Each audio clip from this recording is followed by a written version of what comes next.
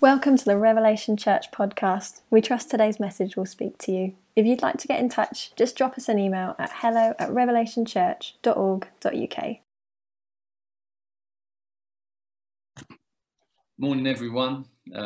Really good to see you all. Really good to see your faces. Those of you whose faces I can see. Others of you, it's nice to see your names and know that your faces are behind your names.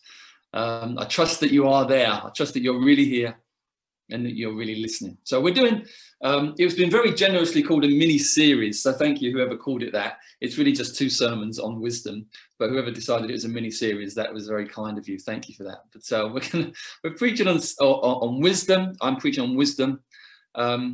Wisdom's been one of those subjects which I would say over the years, over the decades now of being a Christian, I think I've prayed for more than anything, prayed for more consistently for anything. God, give me wisdom.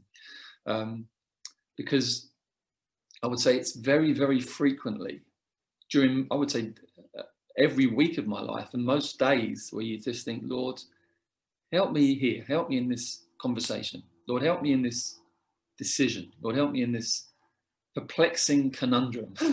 Lord, show me what to do. And remember what we looked at last week? We looked at the fact that wisdom and knowledge differ in the sense that knowledge is what you know. Wisdom is what you do with what you know. Wisdom is the decisions that you make out of what you know. You can be full of knowledge and have very little wisdom. You find it sometimes, people, they know all the right things, but the way that they live their lives, it lacks wisdom. There's no clear sense that this person knows how to live. And so we really wanted to drill into the fact that wisdom is a doing, is a verb. Wisdom is how you live. It's the choices that you make. It's the priorities that you, in which you order your life and then live by. It's what you do. It's not just what you know. And we looked at last week, we looked at how really there are some things to say about wisdom in general that are not specifically Christian, in the sense that there's what we call common grace, that the Bible says God causes the sun to shine on the righteous and the unrighteous. He gives rain on the unrighteous and the righteous. There's just a sense in which in creation around us, there's so much we can learn. We can look at those who have lived well and learn lessons. There's probably very, very few people you can meet who you can't learn something from. Very, very few people, which if you knew their life close enough, there wasn't one thing you could say, hey, I could learn from that. And so in God's goodness and his kindness and his common grace, there's plenty of wisdom out there that we can learn. You'll find plenty of teachers, philosophical teachers, religious teachers over the years, whether Christian or not, who have said some really profound things. But then there's another side to it. There's also a side to the wisdom of the world that is dark. It's a wisdom that doesn't want to know God. It's a wisdom that has no room for God. It's a wisdom that does not like the authority of God, because it gets in the way of the fact that we want to do our own thing. We want to follow the desires of our own heart, whether they're right or whether they're wrong, that we have this willfulness, that we have this sinfulness, that we have this bent away from God and towards other things. And so the wisdom of God is a kind of a challenge to our own desires very often and to our own priorities. And so there's also this other side to wisdom, this worldly wisdom. And then we began to drill into the specific elements of Christian wisdom. And I said a few things, and we're going to go into them in more depth this week than we did last week. The first thing I said is that the wisdom in our lives, the Christian wisdom, the wisdom that God wants to bring into our lives, is foundational. Now, it's really important that we just spend a moment again just unpacking what I mean by that. Your foundation is what you build your life on. It's the base layer. It's everything else that comes is built on it. And so in that sense, what you can't do with gospel wisdom, with Christian wisdom, is add it on top of another foundation. When you come to know Christ, your old foundation is removed and a new foundation is placed in. And so you can't add Christian wisdom on top of a money foundation, a life that revolves around money and simply making more money and getting rich. You can't build the Christian life on that. You can't build the Christian life on a power foundation. If all you want to do is be powerful, you want to be an influencer. That's the thing that drives you more than anything else. There's nothing wrong with money in itself. There's nothing wrong with being influential. But if that's your foundation, your base, you just want to be able to kind of control situations. You can't build Christian wisdom on top of that foundation. It will not work. You can't build it on top of a pleasure foundation. If all that you really want is just kind of immediate pleasure, you can't build the Christian life, Christian wisdom on that foundation. You can't build it on top of a popularity foundation. If you just want people to like you, again, that's kind of natural. But if that's your main driver, if that's your foundation, you can't build Christianity on top of that. In fact, when I was about 15, I made a decision not to be a Christian. I was part of a Christian youth group. My Christian youth leader said to me, "You've been coming along to this youth group for a long time now, Steph, but I don't think you're really following Jesus. What are you going to do?" And it was quite helpful, really, because it kind of cornered me. But there were two things in my life that were foundational. One was kind of like an immediate pleasure thing. I was kind of trapped in all kinds of kind of immediate gratification. And the other was popularity. I wanted everyone to love me. I wanted to be the funniest, most popular guy in the group. And they were foundational in my life. And I knew that. And I said, no, I don't want to become a Christian. And actually, it wasn't until 2 or 3 years later that I gave my life to Christ. I realized these foundations were pretty ropey after that time, but there was this thing where I realized I can't just lay this on top of this. You can't build Christian wisdom on the foundation of another religion or another kind of spiritual worldview. You can't build it on top of superstition. You can't build it on top of your family background and the values of your family background. All of these things have to give way to Christ when you become a Christian, all of these things. And then you can work out what to do with them in light of the foundation. The second thing to say is that this foundation of Christian wisdom is a person. It's Jesus. 1 Corinthians chapter 3, verse 11 says, there's no foundation that can be laid except Jesus Christ. He is the Christian foundation. And so it's not primarily an idea. Christian wisdom isn't primarily an idea or primarily a philosophy, or it's primarily a person. Now, because this person is a teacher, there's doctrine involved. Because this person is a prophet, there's this sense of him bringing the word of God, the authority of God's word into our lives. That's involved. Because he is the Son of God, the beautiful, eternal Son of God who displays the glory of God, worship is involved. Because he's the lover of our soul, devotion is involved. All of these things are involved, doctrine, authority, worship, devotion, but it comes out of and centers around a person, the Lord Jesus Christ. So Christian wisdom is foundational. It comes in at the base of our life and only as a base. Anyone who's ever tried to add Jesus to their life as an addition, an add-on, as part of the building instead of the foundation, has quickly realized that it doesn't work. There's something deeply dissatisfying about it. There's something deeply futile. You think, where am I going? What is this thing? There's no power, something deeply powerless about it, because he comes as the foundation. And really the Bible unpacks, you might say, okay, great. How does this work? Two main ways.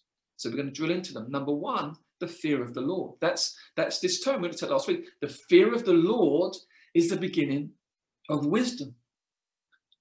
The fear of the Lord is something to be treasured, not something to be feared, if that makes sense. Sounds a bit of a strange way of phrasing it. But the fear of the Lord is that sense in which he takes your breath away.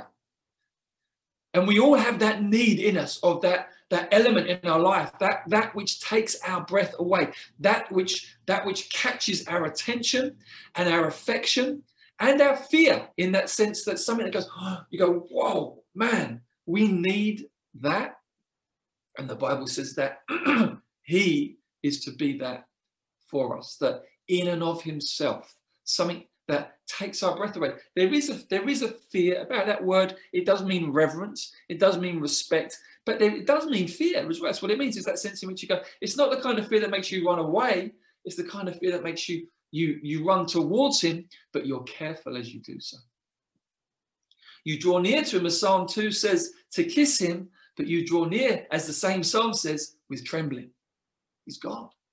He's the Lord. He's majestic. He's holy. He's glorious. And I want to read to you one of my favorite few verses in the Proverbs. When you first hear it, you might say, seriously? Is that a favorite? When I explain, you might understand. Just to help us understand the fear of the Lord. Proverbs chapter 30, the first 3 verses. Listen to this. The man declares, I'm weary, O God. I'm weary, O God, and worn out.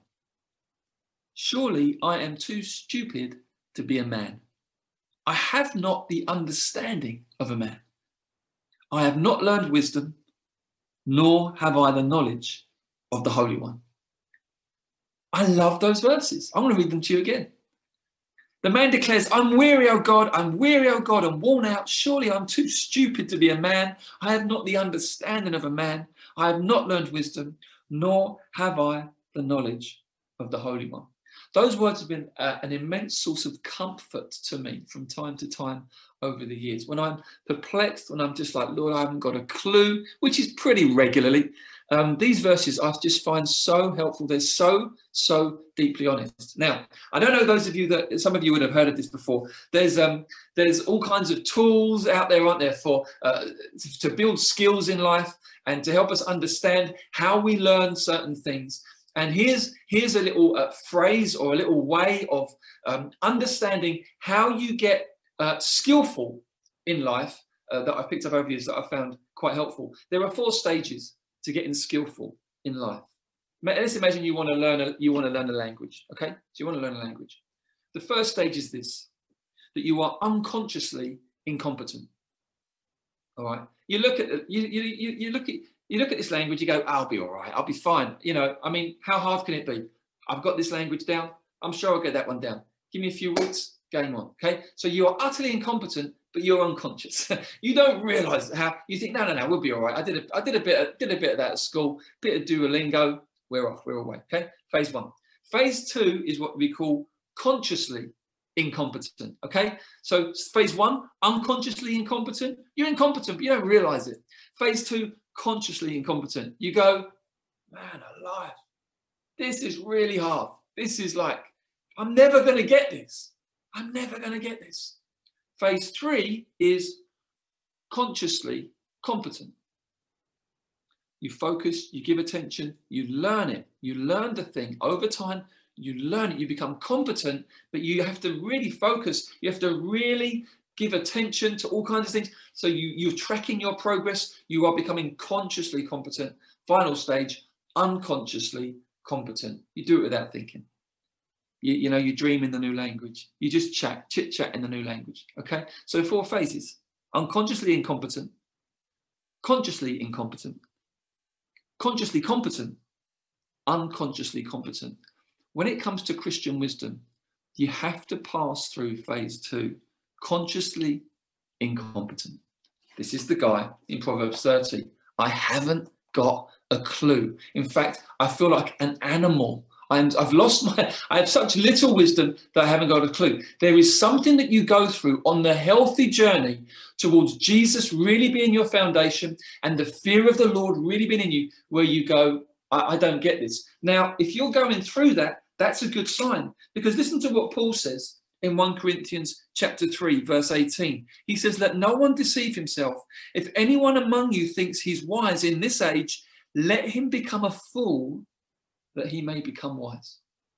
If you really want to learn how to live in the wisdom of God, how to live that gospel-centered life, how to live that spiritually empowered Christ as my foundation life, you have to go through that stage where you go, Lord, I haven't got a clue. I haven't got a clue about relationships.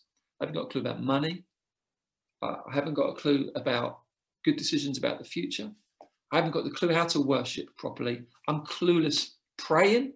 Lord, I don't know where to start. You go through that phase because you're basically saying, everything I thought I knew, everything I thought, you go, hold on a minute, Lord, I really need you to show me what to do in every area. Now that's the beginning of the fear of the Lord. You're basically saying, God, clueless.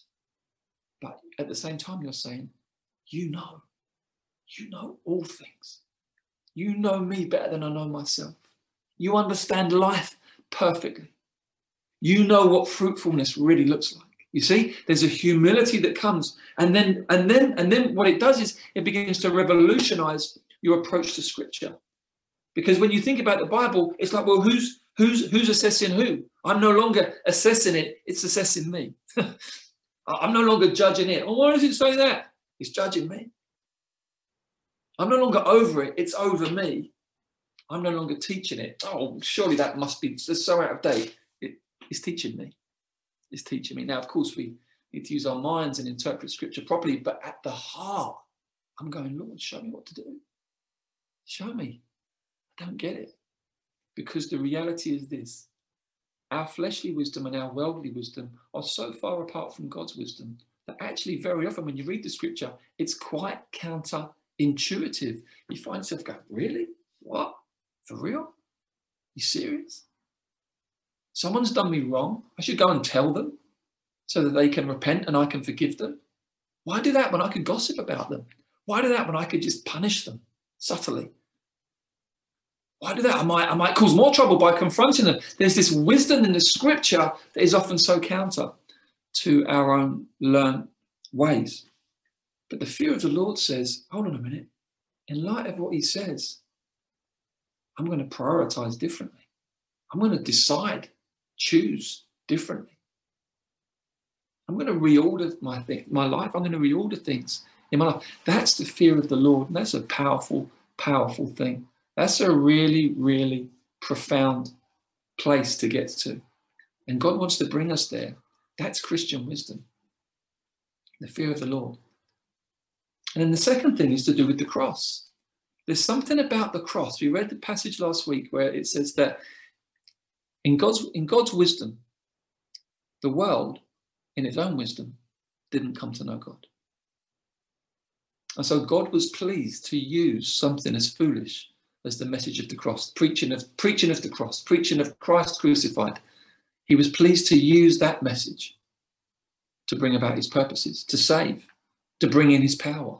There's something about the cross. There's something about Christ crucified that is so profoundly wise spiritually that if we build our life on that, there is such power in that. It's absolutely extraordinary. Let me read on from that passage last week. I want to read you the first 8 verses of 1 Corinthians chapter 2. Listen to these words. And when I came to you, brothers, did not come proclaiming to you the testimony of God with lofty speech or wisdom. For I decided to know nothing among you except Jesus Christ and him crucified.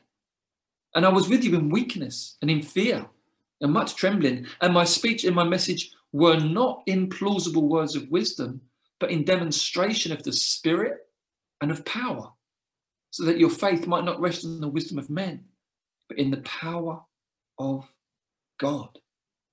Yet among the mature, we do impart wisdom, although it's not a wisdom of this age or of the rulers of this age who are doomed to pass away, but we impart a secret and hidden wisdom of God, which God decreed before the ages for our glory.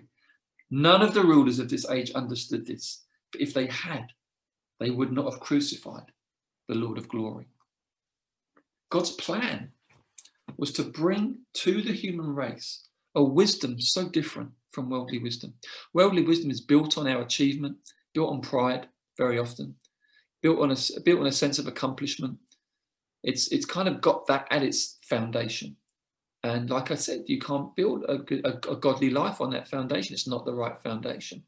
There's something about the message of the cross that gets right to the foundation of our own sense of self-righteousness, our sense of, I'll figure it out, our sense of spiritual pride. And it just absolutely stands directly against all of that. It says, well, it's either that or it's the cross. It can't be both. They're oil and water. You can't mix them. You can't have a cocktail. It's either that or it's the cross. It's a very, very powerful thing. And Paul says to the Corinthians, when I came to you, I determined that those of you who got saved, You were going to get saved on the right foundation. What was going to be the foundation of your life? It was not the wisdom of men, but the power of God. And the power of God breaks into your life through the message of Christ crucified. If you will give up your sense of self-righteousness, if you will lay to one side your sense of, I think I know best, if you will put that to one side and embrace Christ, embrace this person, Christ crucified and risen, the power of God breaks into your life.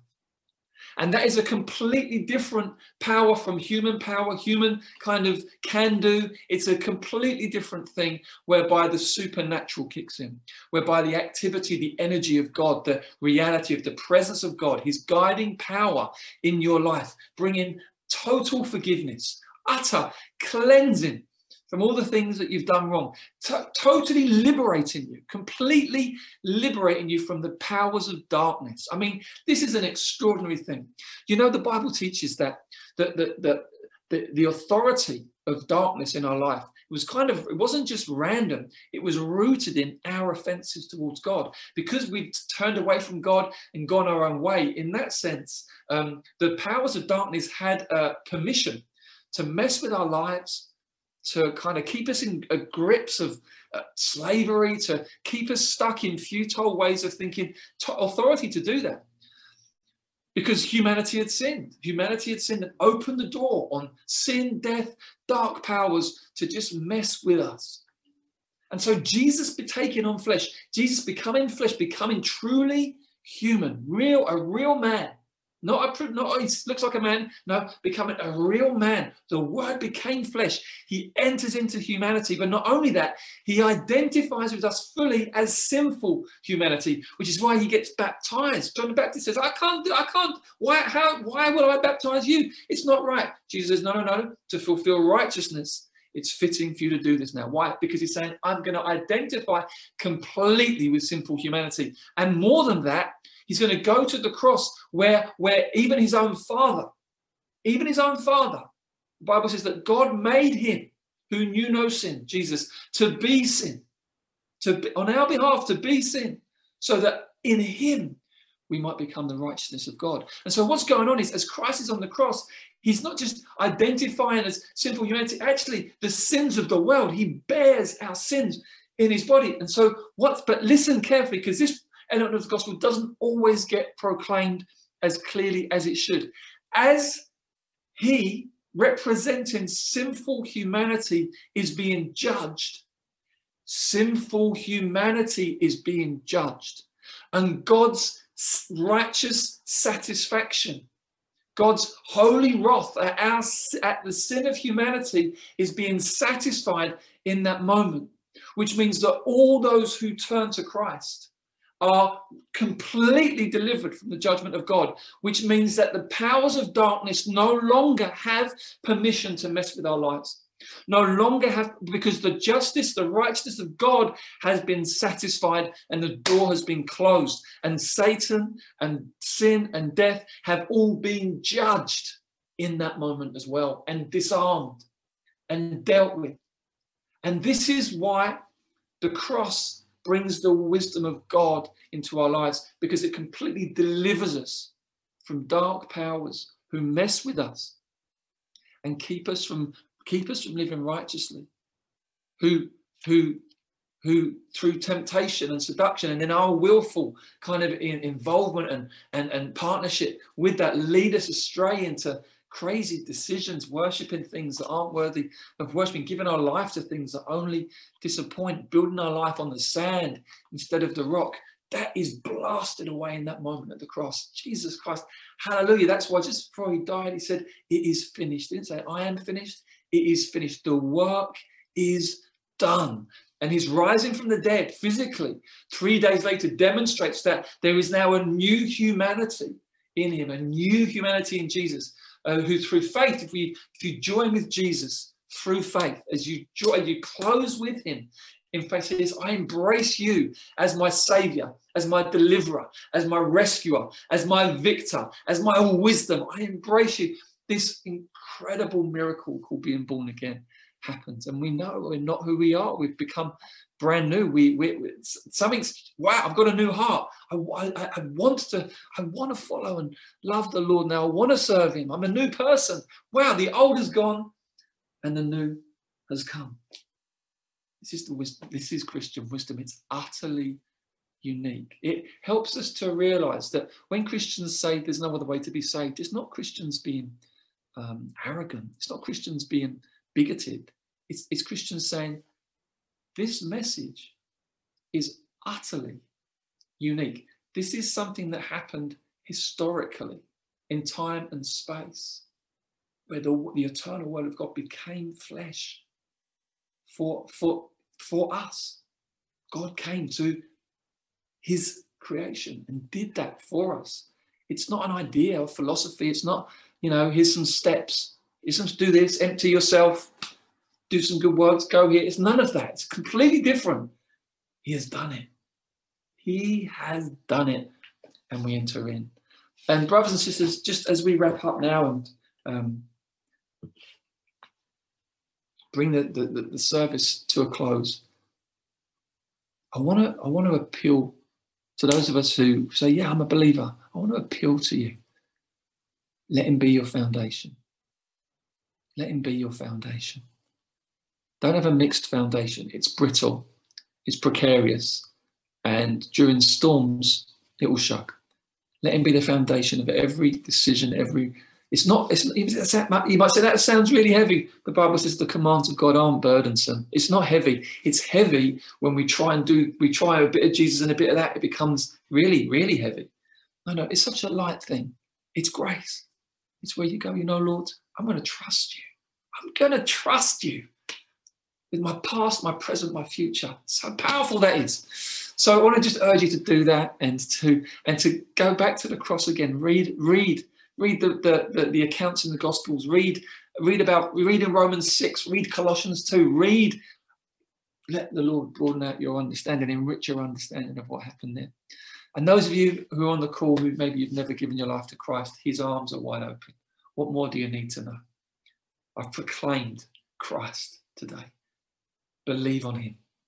Believe on him. Simply believe on him. Give yourself to him. Turn from everything else and believe on him. And you'll be brand new. I'm going to pray. And I'm going to hand back. Oh, Lord. What a gospel. What a message. It's your message. It's your message.